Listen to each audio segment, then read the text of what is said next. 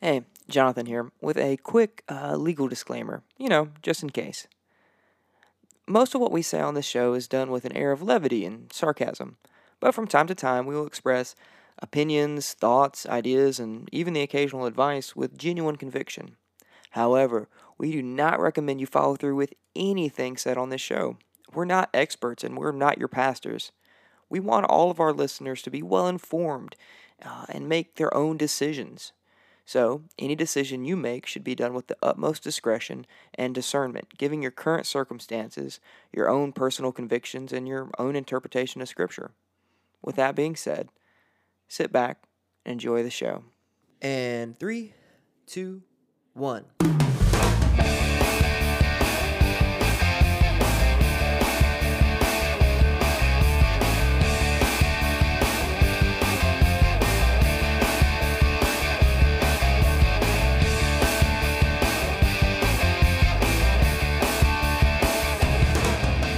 Well, hello and welcome to the Borderline Heretics podcast.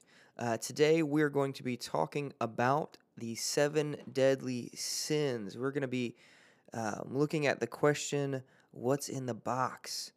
And we're going to be discussing this topic, and this is kind of what we're going to be talking about over the next few weeks, the next few months. We'll see how it kind of pans out, how we decide to structure these topics. But yeah, we're gonna be looking at the 7 deadly sins, and something that is kind of borderline heresy in a way, just a little bit outside of strict theology. Something surely that has been kind of taken and adapted in a lot of different ways as far as media goes. And yeah, so today we're joined by Thomas and Zach. And so, yeah, we're going to just kind of be introducing this idea of the 7 deadly sins. Where did it come from? What's the point? What are the specific deadly sins, and why are they deadly? So before we begin, what are some of your guys' experience with this concept as far as popular media goes? Thomas, I know we share an interest in one show in particular that has explored this idea. But what are your guys? What have your guys' perspectives been of these capital vices? It for me, it's always been more of,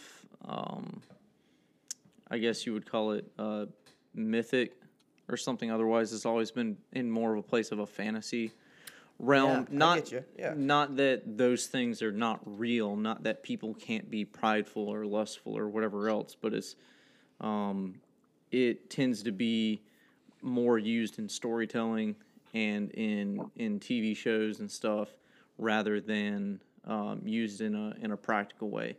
And the only other way that I've seen it is when it's used as, this kind of heavy religious sense.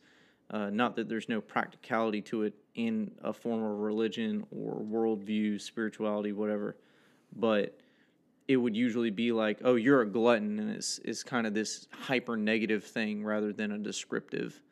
But that's mostly what it is with me. The TV shows that come to mind are Full Metal Alchemist. I think that's what you were talking about. Yeah, man, Brotherhood specifically. Brotherhood, yeah. If you're gonna watch it, watch Brotherhood. Just Save yourself the other some one. time too. It's just not worth it, and it's Brotherhood is much better done. They waited until the whole story was told before they animated it. But there's that. Netflix has a series called 7 Deadly Sins. Yep. Which haven't started that one yet. Which specifically, like, the characters are described as pride, sloth, things like that. So you get a little bit more detail with that than you do with Full Metal Alchemist.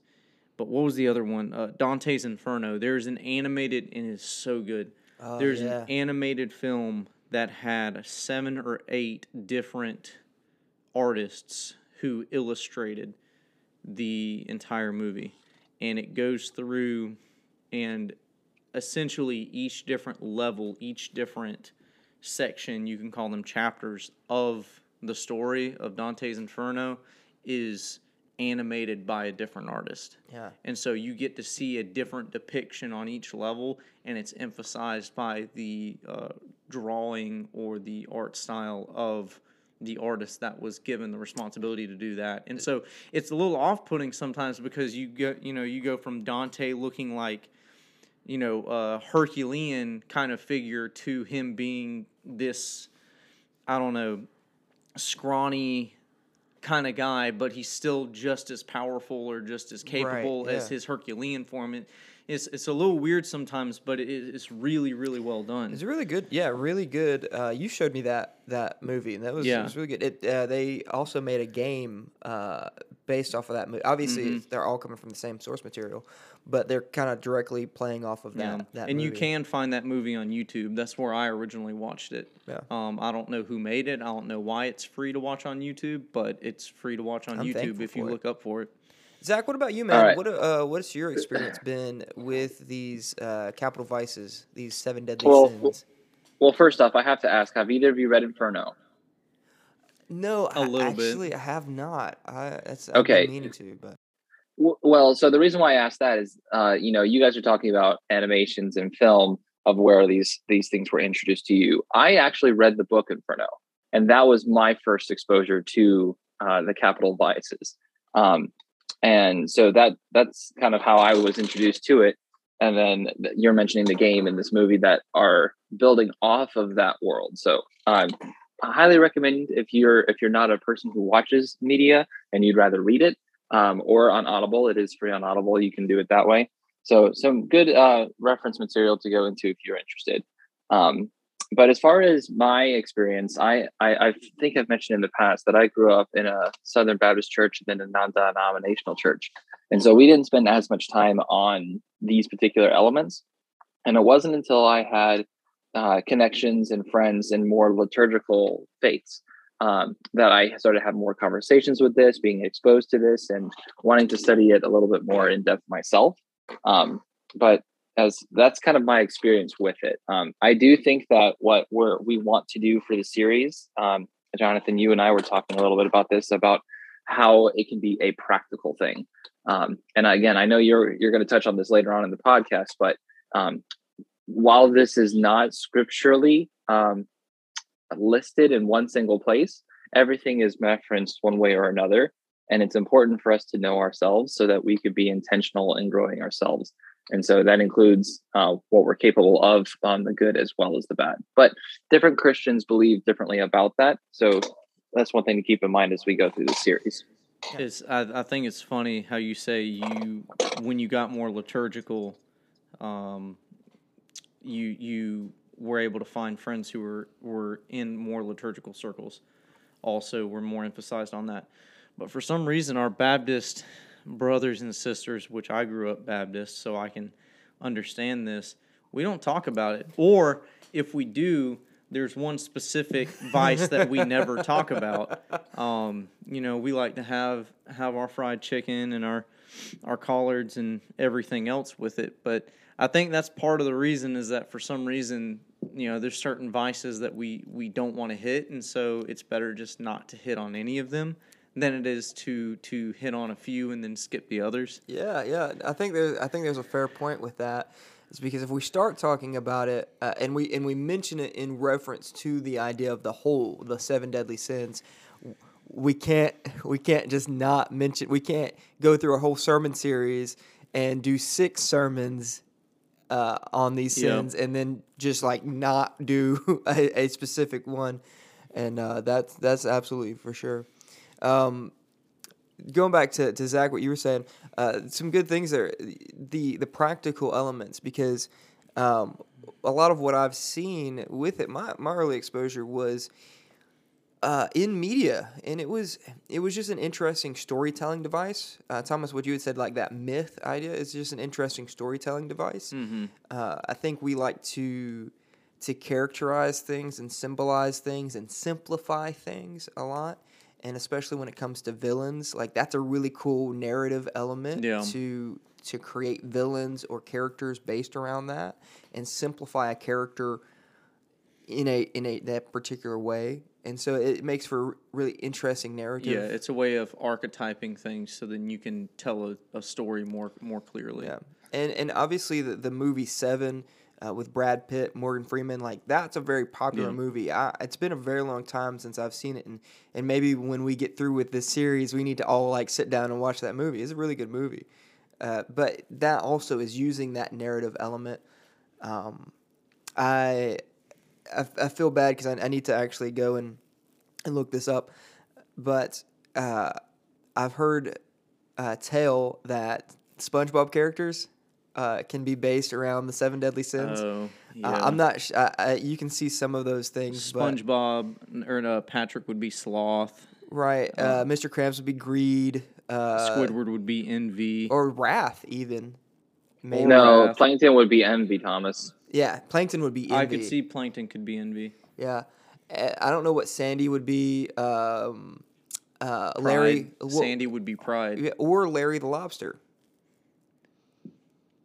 If we want to include him, but that's going Vanity. off. Vanity, man, that's kind of going off the topic. But we can see this in other elements of media using this storytelling device. But also, what you had said, Zach, the origins are not necessarily biblical. It's used often. It's used as a tool more often, and so now it's used more as a narrative device. But originally, it was just a tool to help us understand ourselves. Because you're right, it's not inherently biblical. It's or what's the better word I should say? It's not scriptural. I don't know if we want to parse that out. There's not a clean list. It's not. We have the fruit of the Spirit and we have the Beatitudes, but we don't have the seven deadly sins. Yeah. Paul didn't say it. Christ didn't say it. David didn't say it. Moses didn't say it. Well, they did. They just called it sin. Right. Exactly. They just called it sin. So, so where do we get this practice? Where did it come from? So a lot of today is going to be talking about that. Where did it come from? And what has its understanding been, historically speaking? And then how can we apply it today?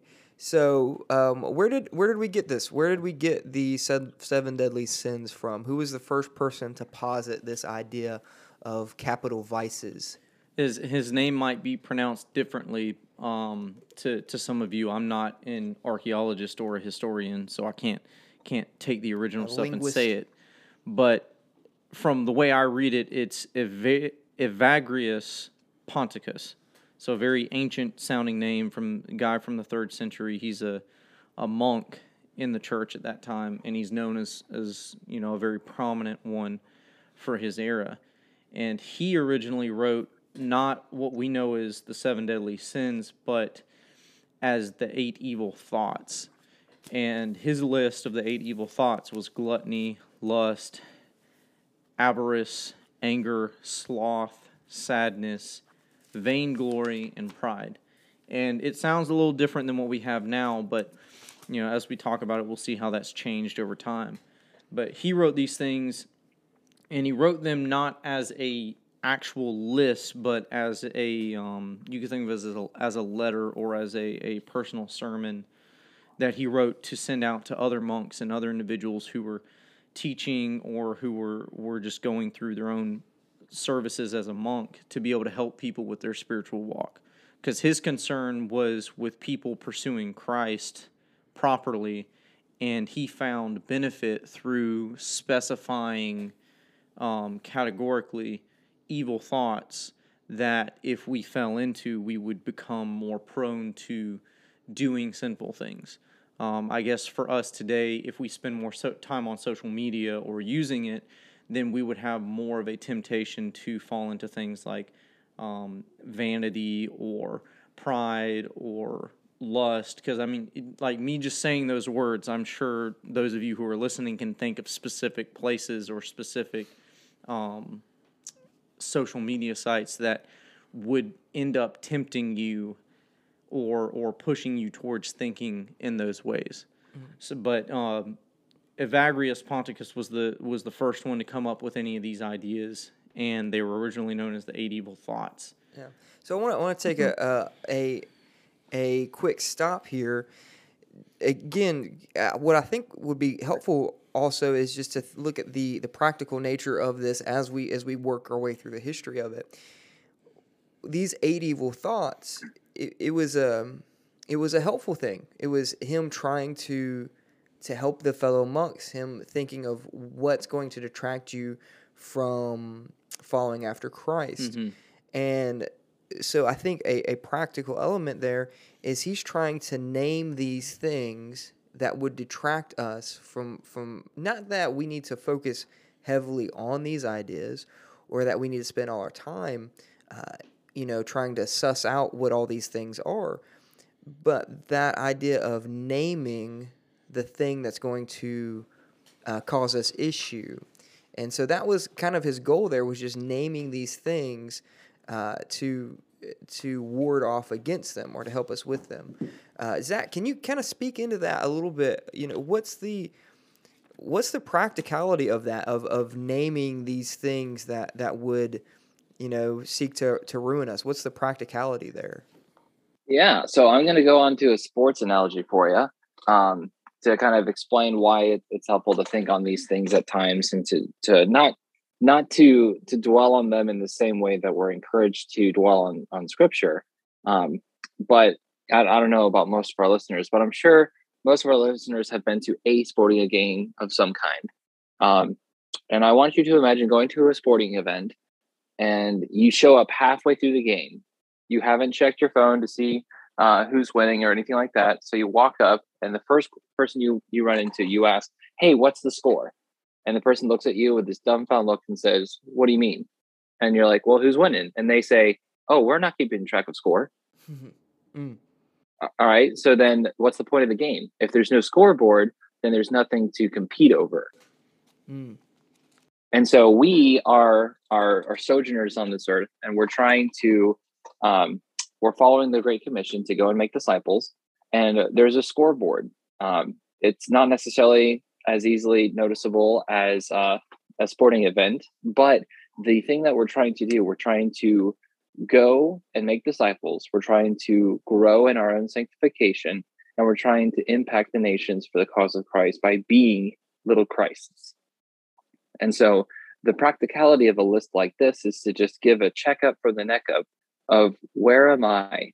Is there something in my life that's interfering with my spiritual practice? Is there something that's interfering my effectiveness as a Christian, or would get in the way of either me doing what God has already called me to do, or me being held back from doing what God wants me to do in the future? Yeah, that's really good. And when we keep sin as just a nebulous thing, it's kind of hard to keep track of that, right? It's kind of hard to really know how we're doing, because if we just say, I'm working towards following Christ, but I've got sin in my life. Okay, well, what do we do about that? It's just sin.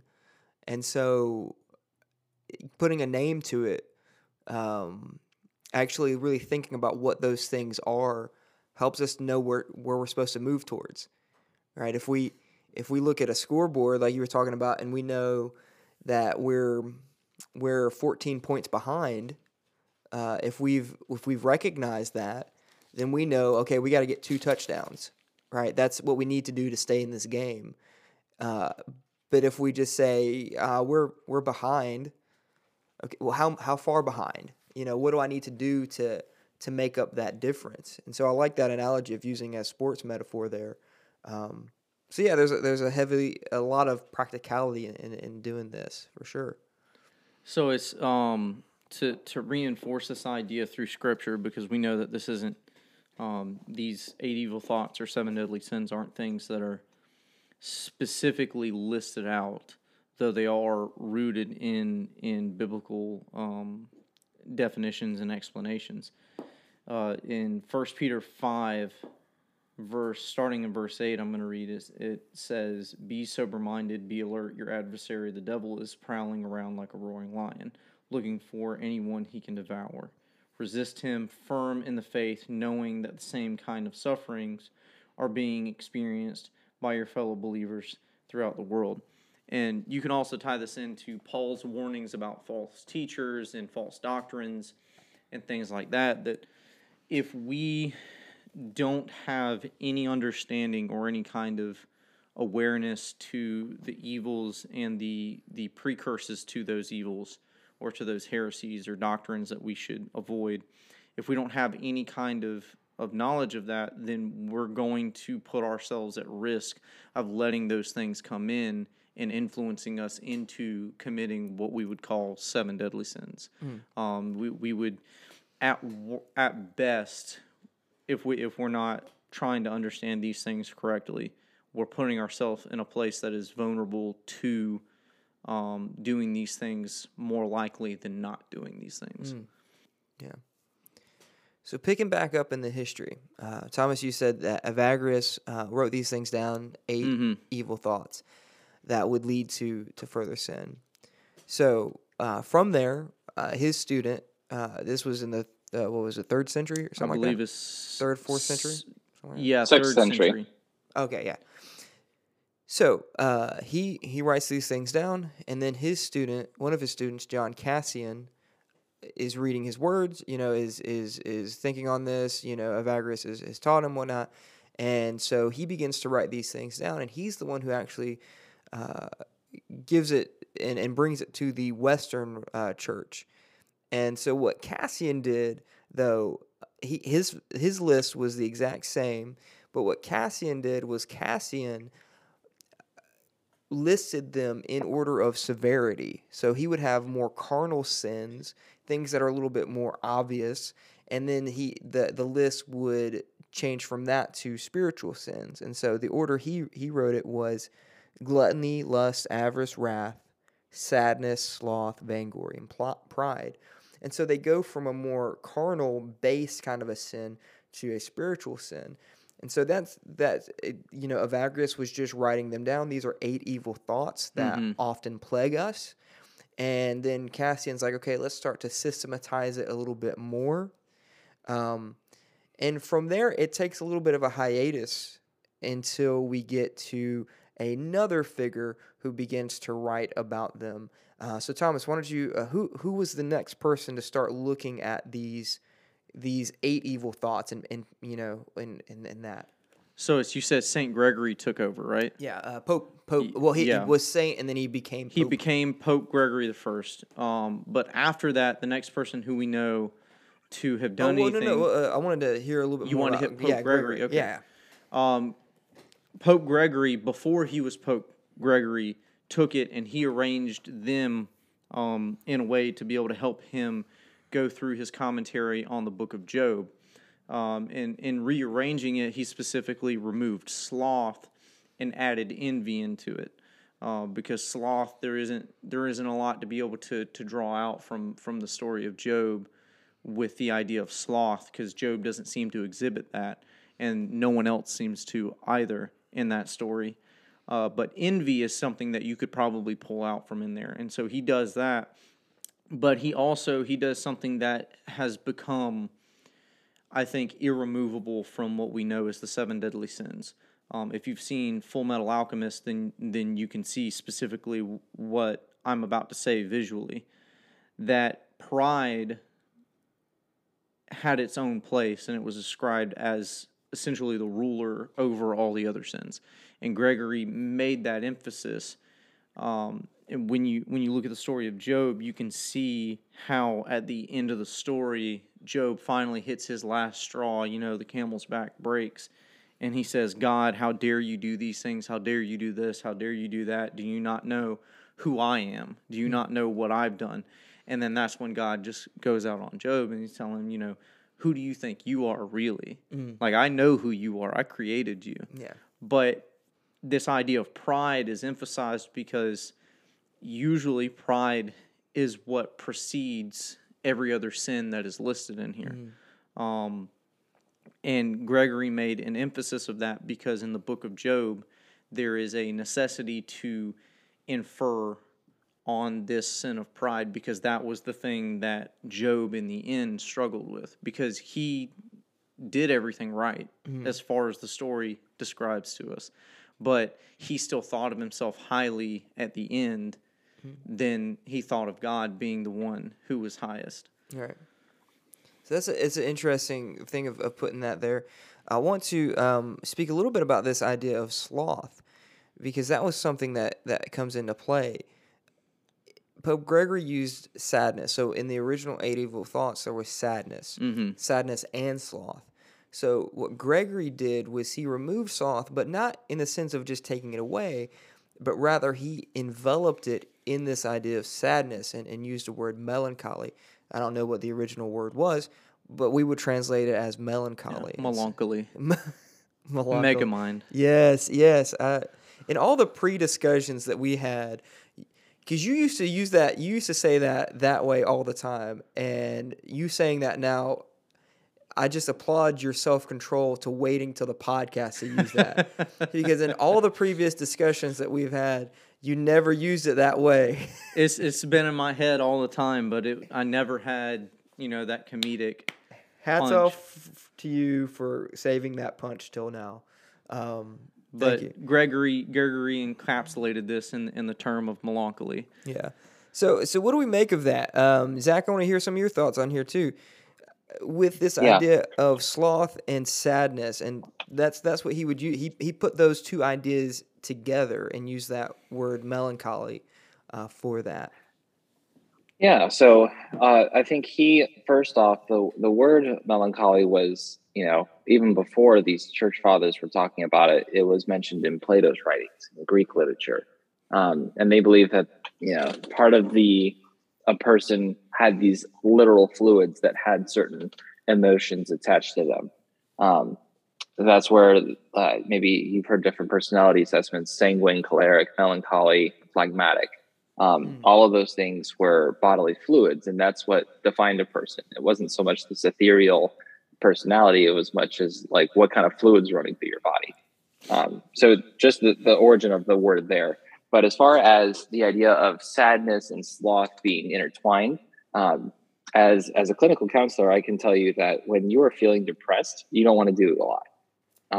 And so when you're feeling extreme sadness, you feel just a complete lack of motivation. So I don't think that Pope Gregory was wrong in associating the two together, because it's very often one accompanies the other. Now, the way that you combat that in depression is to do it anyway. You will never feel motivated to do what needs to be done. You just need to do it. And after doing it long enough, you will no longer feel that same anchor. You will eventually be like, oh, I can't actually do this. And your actions will build the chemical response to fight the chemical imbalance that's happening in the form of sadness. So but that's a little bit of a peek to some of our virtues that we haven't gotten to yet. Right. So with that, just to kind of give a little bit of a practice, so you're saying it's almost like a fake it till you make it with that mentality, that there's some kind of science or some kind of truth to that, at least in some ways, a fake it till you make it. Yeah. So fake it till you make it. I kind of struggle with that phrase because in one regard, it almost sounds disingenuous. But on the other hand, it's true that instead of you feeling a certain way and then doing it, the natural response is you physically do it, and the physical requirement, your body's going to produce the things that it needs, and therefore you're going to feel that way. So I prefer to say act as if, as opposed to fake it till you make it. Because if you act as if you were happy, then by doing the things you were doing, then you'll be able to be happy because your body's producing the chemicals it needs to do that. So just a slight change on the wording there. I think that helps for sure. How about instead of fake it until you make it, how about do it till you prove it? That's emphasizing the fact that it's not in you or it's not possible. It's that you're not trying. I think there's some. I think a different personality type would latch on to different phrases with that for sure. The other thing I wanted to touch on here was you were saying Gregory introduced this idea of pride being the root or pride being the ruler. So I think there's a lot to to kind of pick apart here, but do you guys agree with that? Can you see that as a, maybe not the absolute, but maybe as a good, that there is truth in that, that there can be truth in that, as pride kind of being the originator or a source for these various vices? How do you feel about that? I know, Thomas, you and I, and yeah, you and I have talked about this a good bit. So maybe again, not necessarily the original sin, because I know that's a huge discussion that we can have there, but that is a lens with which we could use to view these sins. Is that a valid lens to use? I think just to clarify, to make a distinction first, because I was gonna do this. I'm glad you bring it up this way. Theologically and philosophically, I think that there is a difference between the motive of sin that we have and the motive of sin that occurred at the origination of sin. Sin in of itself is not a creation. We don't create sin. Sin is known as an archery term to miss the mark. It's a perversion. It's not quite what it was supposed to be. So it's not something different in and of itself. It's just something that is lacking of what it is supposed to be. Mm-hmm. And so for us as human beings, we're lacking in being fully human because of sin in our lives. We're lacking being full representations of God on this earth as we were created to be.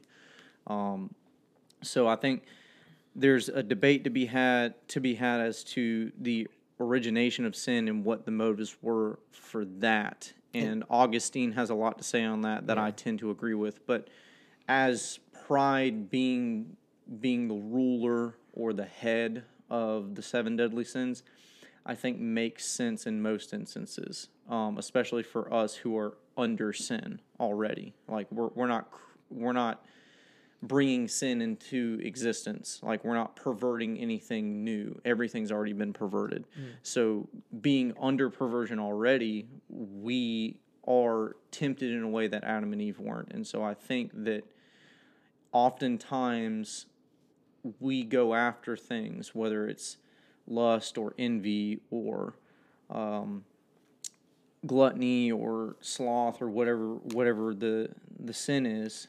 Pride tends to be at the center of it because the pursuit is for our own self-benefit rather than for others, or for even more so for God's glory or for what His desires are.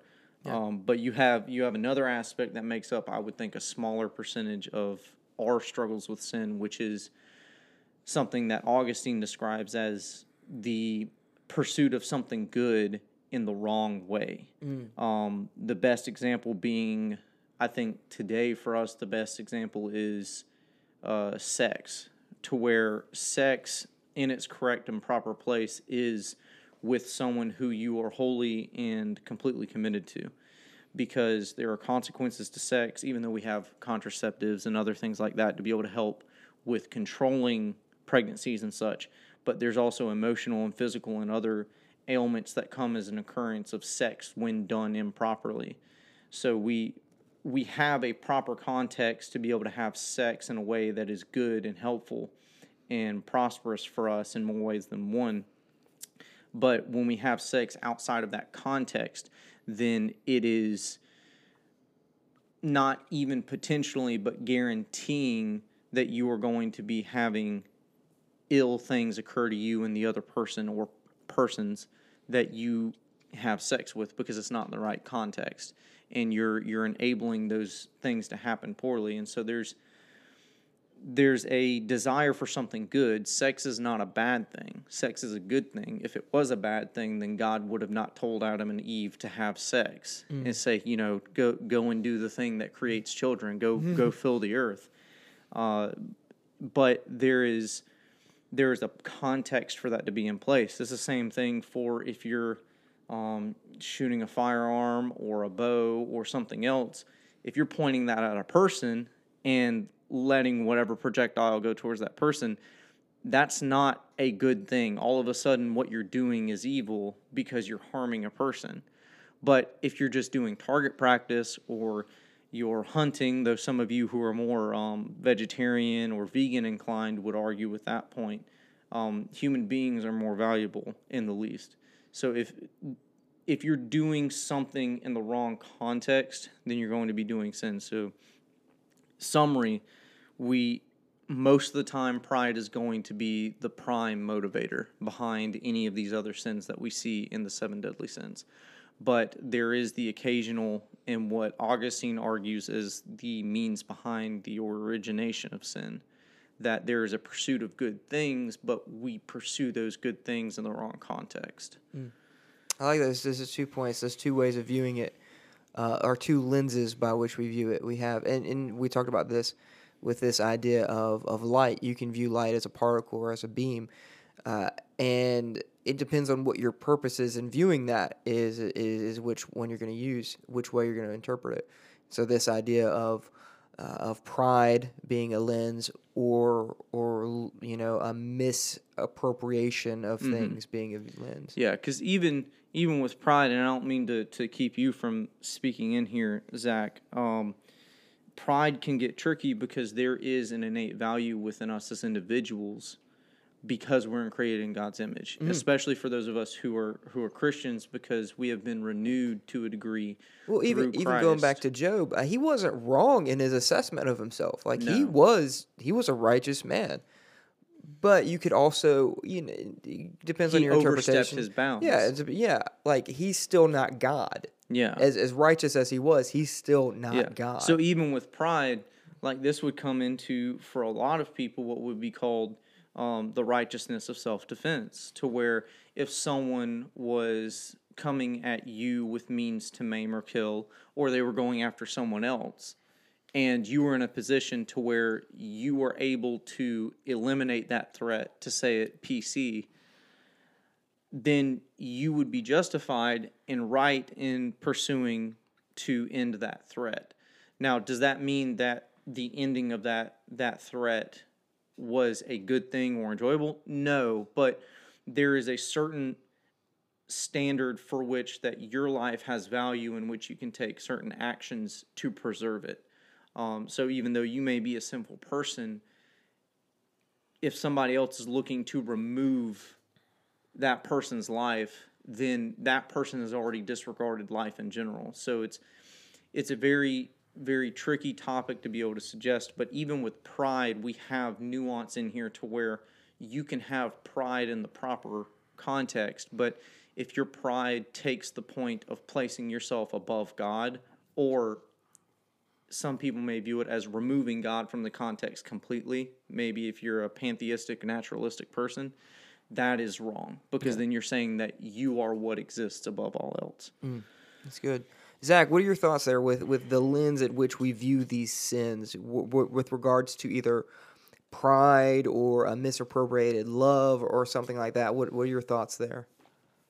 Yeah, so I don't mind you interrupting me at all, Thomas, because what you're saying is good stuff. As far as some of the other elements, I think one thing to remember is that as a society, we like to, Jonathan, you mentioned it, we like to interpret things and simplify things so that we can understand them. So I don't know if there's necessarily a hierarchy of sin if it was personified, but it helps us understand it better. Because we live in a hierarchy society, it's easy for us to look at like, okay, so if pride's the CEO of the company, greed is the CFO, and et cetera, et cetera. But that, I don't know if that's necessarily the way it is, as long as it is helpful for us to improve and become more like Christ, then I think there's merit to it. Now, when it comes to the Thomas, you talked about pride, each one of us has a little bit of value to ourselves. One of the things, Jonathan, you and I were talking about, that each of these deadly sins is ultimately a perversion of something that is good. So like greed, the virtue with greed would be charity, to give away. For pride, it'd be viewing ourselves as we are. For wrath, it'd be a justice of defense. For slothfulness, it would be zeal. So like each one of these sins is the far extreme of the opposite virtue that would either be beneficial for others or ourselves, or moving the name of Christ more into this world. Yeah. So that's just what I would add to that. Yeah, that's great. Yeah, it's all helpful in understanding for sure. And as long as it's doing that, that's the point. With your thought, I think this is a good little transition here with your idea of complementary virtues and kind of that spectrum. Not that Gregory didn't do that. Not that Pope Gregory didn't put complementary virtues with the vices and things like that. But the next person in the list, and Thomas, you had briefly mentioned him earlier.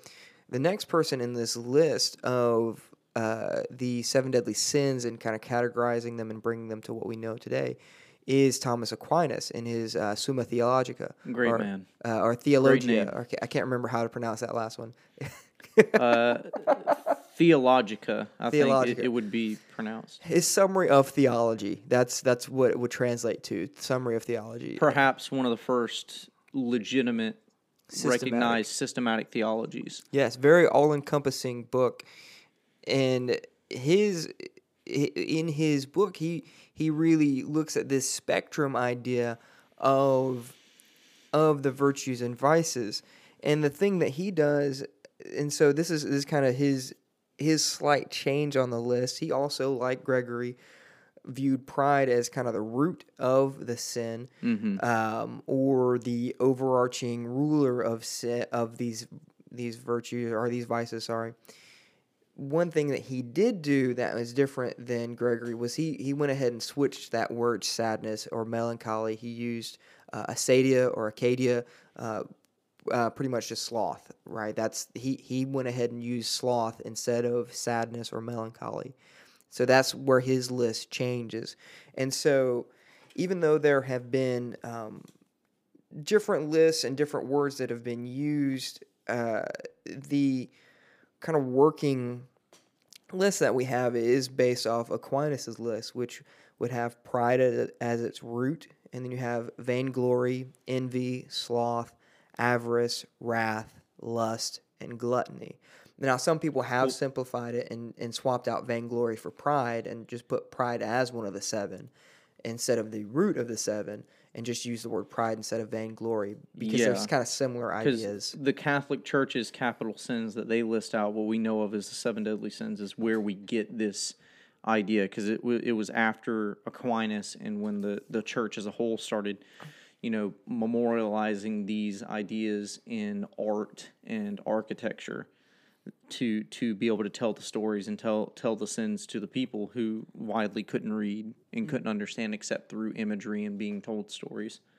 That pride was put in place of vainglory, because even though glory can be specifically understood in a way that pride itself is not, and pride can be encapsulated in vainglory, it's easier to just say pride and then explain what is slightly different, or the nuance of pride, to where vainglory is explained without having to have 8 things, and you get that magic number 7 in there, a very well understood, lucky number 7, things like that. Completion, wholeness, for sure.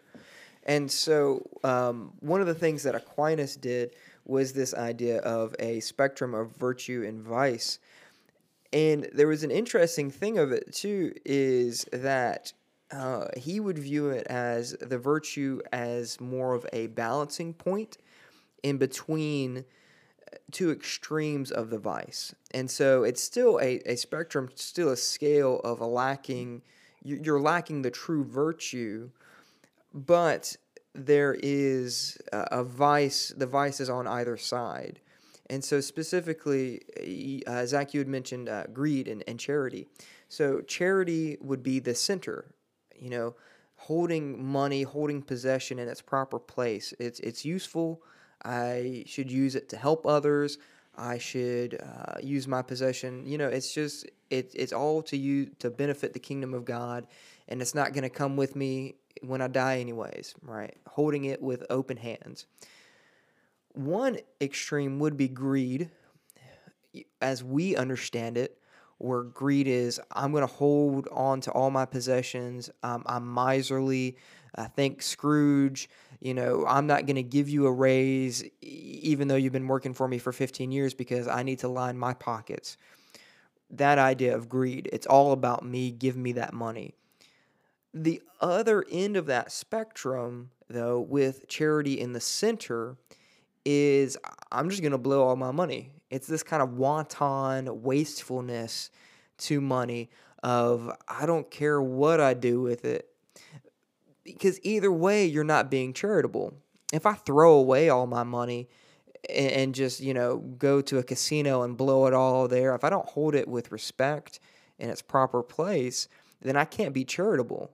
If somebody asks me for money, but I've blown it all on booze or on blackjack or just on whatever, I can't be charitable because I don't have any more. I don't have any money left. If I blow all my money on Hulu and Netflix and Disney Plus and Spectrum and Apple and all these subscription services, I don't have money to give to people who actually need it. But if I hoard all my money, and then I'm also not being charitable either. So it views this idea of a wrestling spectrum. One of my favorite ideas with that is sloth, because we all think of sloth as this laziness. I'm not going to do anything, or melancholy. I'm in such a state where I'm not able to get out and do what I need to do.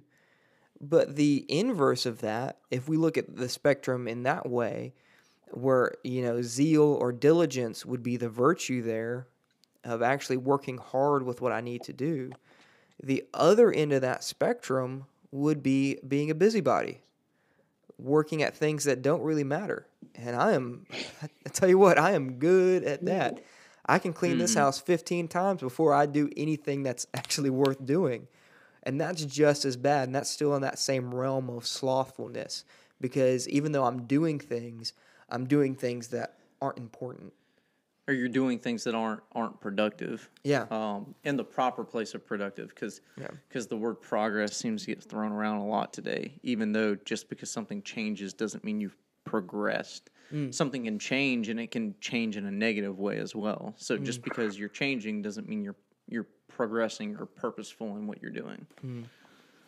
So this interesting idea of this spectrum of virtue and vice. One thing I want to talk about is this idea of perversion a little bit more with this. We can see it with the virtues, but one of the things that Gregory did, kind of one of the ways he viewed these 7 deadly sins, and where we get some stuff from Dante with the Inferno, with his levels of hell, is this idea of a perversion of love. So one of the ways to view this is these sins is a perversion of love. And I got to find it here. I've got it listed. And so this kind of got popularized with Dante, but these other theologians thought of these sins in the same way. Would you have a perverted love? The 3 sins that would be associated with that is pride, envy, and wrath, as viewed as a perversion of love. An insufficient love would be sloth. And then an excessive love of earthly goods would be avarice, greed, avarice or greed, gluttony, and lust. And so this idea of a perverted love as these sins. So I want to talk about that a little bit more. What do we make of that idea of viewing it in that framework, these sins in that framework? Well, I think we could think back on it and make those comparisons. When Jesus was asked, what is the greatest commandment? He said, love the Lord your God with all your heart, soul, mind, and strength, and love your neighbor as yourself. So I think if you wanted to make that stretch, you could, about each of these is either a perversion or an insufficient providing of love. So is it possible to think that way? Sure. If it's helpful, would it be good to think that way? Maybe. I haven't really personally thought about it in those particular terms, but that doesn't mean that someone else couldn't and find it enriching for doing so. Well, I think that's helpful To some degree, because like you said, like that's the greatest commandment is love, right? And so if we want to look at it, because we can see pride as the root of all sin in a in a negative sense, right? From the negative perspective of what's the negative influence, but in that idea of lacking, well, you're lacking the positive influence. And so if we view it as some kind of a perversion on the positive, we know that the greatest commandment is love, loving God and loving our neighbor. And so maybe a lacking of that or a perversion of that would be a good lens. It's with this idea of love, it seems what you've described here with the vices and whether or not you're pursuing love correctly, whether you're pursuing Christ correctly, is that in order to love, you have to recognize what is worthy of love. So if you tie the root back, we understand love to be God, and if God has created everything, and everything that He created was good, then God is the source of what love is. He is the source of what goodness is. So if we are to love, or rather, if we struggle with loving properly, loving others, loving God, loving ourselves, there's a necessity to recognize the image of God in ourselves and in other people, which implies that we recognize the value of God's image Himself. And if we lack the ability to love well, then that means we are lacking in our recognition of value in God's image itself and in God's image being represented in other people. You can see that in a extremely perverted way in what happened with Nazi Germany, where they were taking people who had deformities, mental issues, old people, specifically the Jews, they found to be in the same category as those people, and they would get rid of those people. We know though that it wasn't going to end with the Jews, though. No, because they had a race that they believed that was all important. yes, And so it started with the Jews, but it wasn't going to end there. So yeah, you can tie this into racism as well if you want to. There's plentiful ways to be able to see perversion, but if we're having struggles with love, then love is not your issue. Your issue is recognition of what is to be loved. For couples who are in issues of loving each other, it tends to be because they are not recognizing the value of the other person. For people who have issues with loving their children, it tends to be with an issue of recognizing the value of their children, not so much their responsibility to their children, because we can all think of fathers who are friends of ours or who may be our fathers, who they did really well of taking care of their responsibilities, but there wasn't a whole lot of fatherly love. There wasn't a whole lot of putting into us. Even if you don't know somebody personally like that, that's a huge trope in movies. Like Yep. that is a huge trope. There was a whole generation of movies that focused on that trope right there. And it's interesting when you look at it, because if you just dig a little deeper and go into the what is worthy of love, it's you have to understand the thing that is valuable, because we don't love things that are invaluable, which is, that brings us back to Augustine's point of pursuing things that are good in the wrong context. And so we can love somebody, say, in the case of homosexuality, is I can love a friend of mine very dearly, and he can be the same sex of mine, but it is not necessary to have sex with him in order to love him dearly. A lot of people try and pervert the relationship between David and Joseph. It's Joseph, right? Jonathan. Jonathan. Come on, man. I'm right here. A lot of people misrepresent that, and they try and use that as a case to say that, God approved of it when He didn't. Just because David was described as a man after God's own heart doesn't mean David wasn't sinful and he wasn't guilty of sins. Yeah. There's several sins explicitly listed that David did, but we have this issue going towards pursuing things in a good way and pursuing things that are good and we do things perverted within pursuing that good thing. So if we have relationships in whatever, whether it's same sex or whether it's opposite sex or whatever other thousands of genders there are in existence now, just because you love somebody and you have a strong relationship with them does not mean in any sexual or gender affirming way is sex appropriate in that relationship. Sex has a specific area where it's appropriate, and it's just, I keep using this example because it's easy to be able to explain these ideas with it, because sex is something that's very well defined in Scripture.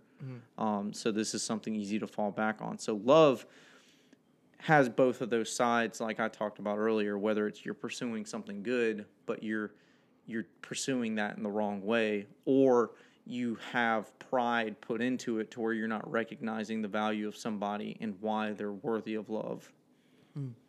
I think this will be really good to do with each of the vices that we look at, is to try to view them in both of these manners of a perverted love of some kind, or just a perversion of a virtue, but also as a excess of pride in some context. I think both of these ideas are really helpful with understanding that. So I want to kind of wrap up with this. So we've seen the history of it, and we see the origins and some of the ways it's been portrayed. And so what's the point? Why are we going to be doing this? Why are we looking at these things? What's the whole point behind looking at these vices? And I would posit that it's the same thing, the same reasons that Evagrius did it, same reasons Cassian did it, same reason Gregory, and the same reason Aquinas did it, for spiritual formation. Trying to understand ourselves better so that we can be better disciples of Christ. Not to glorify it, not to use it as I was going to try and say mythologize, thank you. Not to mythologize it, but to realize that these are things that we do struggle with as human beings. And we might all have particular ones that we fall into more. I would posit that we all struggle with all of these to varying degrees. You know, maybe we have our pet vice that is kind of a big one for us, but we're going to find these things in each of our lives. Well, I mean, Jesus says if you've sinned of one, you've sinned of all. Yeah, like you're not. It's a tangled mess of things. You can't be sinful just of one aspect and be pure in all other aspects. Yeah. And so it's for spiritual formation, trying to find where do we lack. Going back to what you said earlier, Zach, was where do we lack? What's the score, and how do we improve upon that? Is there anything else I missed? Anything else? Any other thoughts that you guys had in talking about these 7 deadly sins in general? That we kind of glossed over, or that we might need to touch on before we end here? There was, I'm trying to find where the quote was. I think I have it. A man who is a English professor, or at least he was, I don't know if he's still there anymore, at Arizona State University, is quoted in the article done by History. And he says this, and I'll wrap this into your conclusion here that you're wanting to make. They're called mortal or deadly sins because they lead to the death of the soul. And so there's no arguments with that there. God himself said, if you eat of the fruit, if you sin, disobey me, you will surely die. So that is completely okay. That is completely good.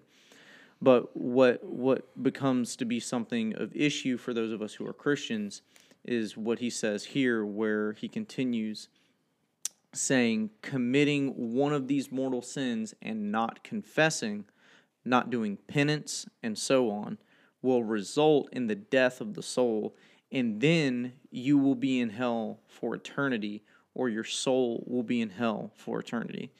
And this kind of gets at what you referenced to what Zach said before, to what's the score. Well, we can know what the score is, and we can pursue those things rightly. But from what Richard Neuhauser is saying here, this is a thought that is believed by a lot of Roman Catholics. Not all Roman Catholics, but it is in the theology of the Roman Catholic Church that we still have a part to play in our salvation. That Christ died for us, yes, but that's not all of it. That doesn't encapsulate all of what salvation is. Yeah. And that honestly is not true. Jesus himself said, "I am the way, the truth, and the life. No one comes to the Father except through me." He doesn't say, "except through me and your good works." He says, "No man can enter the kingdom of God under his own works." Like Jesus explicitly has explained how we are inept and incapable to be able to do things. So with this idea of the 7 deadly sins, we need to understand that these sins are things that we are all guilty of. And there's no means of us to be able to repent. And we can see this exemplified in Job from what Gregory was talking about. Job is specifically described of going and doing sacrifices as the Old Testament law prescribed for sins, and he did so for his children and all of his other family and his slaves and those who were under his leadership and responsibility. And he sacrificed for them for sins that they may have not known and that they may have not repented of in the first place. So we talked about the sins in which we pursue good things, but we do so in a sinful manner. So we may not even be aware that we're sinful in pursuing something that was good. And so that goes unforgiven because we haven't repented. So if we go off of the Roman Catholic Church's theology, or as Richard Neuhauser says, then we will never be able to gain righteousness, or we will never be able to gain salvation, because we won't know what the sin is to repent. And I'm not giving this fatalist idea that, we sin left and right and there's no way we can control anything. I don't think that's the case. We have the Holy Spirit in us to convict us. It's just that we are finite beings. We can't understand all things. But we need to have the context here that just because you're guilty of one of these 7 deadly sins or mortal sins doesn't mean that we're damned to hell no matter what. Right. If we're having Christ be applied in our lives, if we recognize him as having been born of a virgin, died on the cross, rose again, and ascended to heaven and soon to return afterwards, then we're already in that realm of sanctified. We're in that realm of being sanctified. We are created new in our hearts, and we are inhabited by the Holy Spirit. So with this list, the practicality of it, like we've mentioned, we're not trying to bring ourselves salvation. We are trying to work through Christ into our sanctification. Yeah, we're working out we're working out our salvation with fear and trembling. Not that we're working it out. The renewing of our minds. We're putting it in practice. That's good. That is something I had forgotten. That was something that we had talked about earlier, was this idea of why are they called deadly sins or mortal sins or cardinal sins, that kind of a thing. So that was good. That's a good reminder there. But that's why they list the 7 virtues. Yeah. Because it's not just the 7 deadly sins. It's usually talking about the virtues as well. So it's giving you something to pursue. To work towards. Yeah. Right. Zach, anything else? Any other thoughts that you wanted to throw out there that we didn't cover completely, or that we kind of glossed over? I think everyone needs to look forward to the next several following podcasts as we go into each one in detail. Yeah, I'm looking forward to it. I really am. There's a great book that I'll be referencing a good bit, and Thomas, you've just bought it, so you'll be getting it here soon. Yeah, I'm a little behind, but I'll be having it. Yeah, and I would recommend all of our listeners to get it too. It's not that expensive. It's on Amazon. You can find a used copy. It's a wonderful book by Rebecca DeYoung, DeYoung, DeYoung. It's called Glittering Vices. It was originally published in 2009, but then you said there's a second edition in 2020? There's a reprinting from 2020 that was put out. That's the edition I got, the second edition. That's like $16. I believe. I'm pulling it up here real quick to be able to give an example. You can find it on Amazon, and it is like $16.50. Rebecca D. Young, so D. Young. You spell it like you would think it sounds. And you can get a brand new copy for $16, $17 after tax and everything. And not that she's the end all be all on this subject, because it's just a really helpful book, and that's the one I'm going to be using. And I mean, heck, I'm going to try and read some of the Summa, some of Aquinas's work. I'm going to try and read Gregory. I'm going to try and read that whole commentary he has on Job. It'll be really good to see. I also recommend Inferno. Inferno, yes. Yeah. I need to. That's heavy. So I don't know how many people get through that in our podcast time.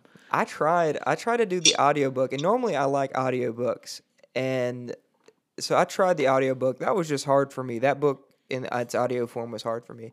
So maybe I just need to get the actual physical copy for that one, particularly, because I do want to read it, because that is an interesting narrative. My advice, because I've read several books that are 500 pages long when I was in my studies doing theology and Bible. But when you're reading books like that, that's not a book that you sit down and read for, I would say, even 30 minutes to an hour. Like, that's a book where you specifically set time aside and you grind on that thing and you just read. And you understand that you are not going to get all that information in your head. It's just not going to happen. But that if you read it, and this is what I would say to do with the Bible as well, read the whole thing and make notes and make little scribes wherever you see things that interest you or where you see things that you find important. And go back and read those after having the context of the entirety of what you read. Because oftentimes you can understand things better the second time you read through something. But the first time reading through something dense and heavy, like Dante's Inferno, or the Summa, or Gregory's Moralia. I think that was his work on Job that we've referenced. It's you just have to trudge through it sometimes. Yeah. And it's you need to get the sin of slothness out of you and just do it. And once you do it, then it's going to be a whole lot better once you do it. Yeah. So grab yourself a pen and notebook and grab some of these books and join with us on these studies of the next few sins. And I think what we'll do, I got to figure this out. I didn't bring my prop with me because I wanted to do something. It was a recommendation by my brother-in-law for introducing these topics. We kind of talked about making it like a wheel of heresy kind of a thing where we'd spin and see which one we would do next. And I just didn't bring the box with me. But I want to. So the next one we'll do. The next one, well, I'll let that be a surprise. But next, at the end of the next podcast, what we'll do is I'll have a box. And we'll do the whole trope from 7, and we'll ask what's in the box, and that'll determine the next sin that we're going to be talking about. But I've already got in my mind what the first sin we're going to talk about is, but we'll let that be a surprise to our listeners. So until then, be sure to check us out on Facebook, Instagram, Twitter, at BL Heretics. You can email us at blhstudios21@gmail.com. You can also find us on YouTube, the Borderline Heretics Studios. That's our YouTube channel. I will be posting some videos on that here soon, some clips from our previous episodes. Also, just as a reminder, since we're on Anchor now, we switched from Libsyn to Anchor, and that's been great. That's been awesome, but there's a couple things that's afforded us. One is we can do polls and questions on Spotify. So if you're listening to us through Spotify, you can go and answer these polls or questions that accompany our episodes. You can also rate us on Spotify. That was a new feature that they added here recently for podcasts. You can rate the podcast, so be sure to do that. You can leave a review on Apple Podcasts. I believe, I don't use Apple Podcasts enough, but I know we're on there, and I'm pretty sure you can leave a review. So if you can, please do. That'll help us out. But the other thing that has been a little bit of a setback that we're hoping you can help us overcome is the fact that on Libsyn we had all these view counts from when we were hosted on Libsyn. We had all these records of how many people listened, how many people engaged, what platforms they did. But now that we're on Anchor, all those are gone. So, if you would be so generous, go back through and listen to some of those old episodes to boost those numbers up. Get a little refresher on some of the topics that we talked about last year. That'd be awesome. I'll be posting those clips as well, so you can share those clips with others, with your friends and family and whatnot. Get them interested in what we're talking about here. And that'll bump our numbers up and let Anchor know that, hey, this is a great podcast to listen to, and it should be shared on their platform more. So please do that. That'd be awesome. If you share any of our stuff, please use the hashtag BLH, and then we can know about it, and we'll promote you. We'll give you a shout out. We'll say how awesome of a fan you are. We'll induct you into our Council of Heresy, so you'll be an honorary member. But yeah, I think that's about it. So until next time, pour one out for Jesus.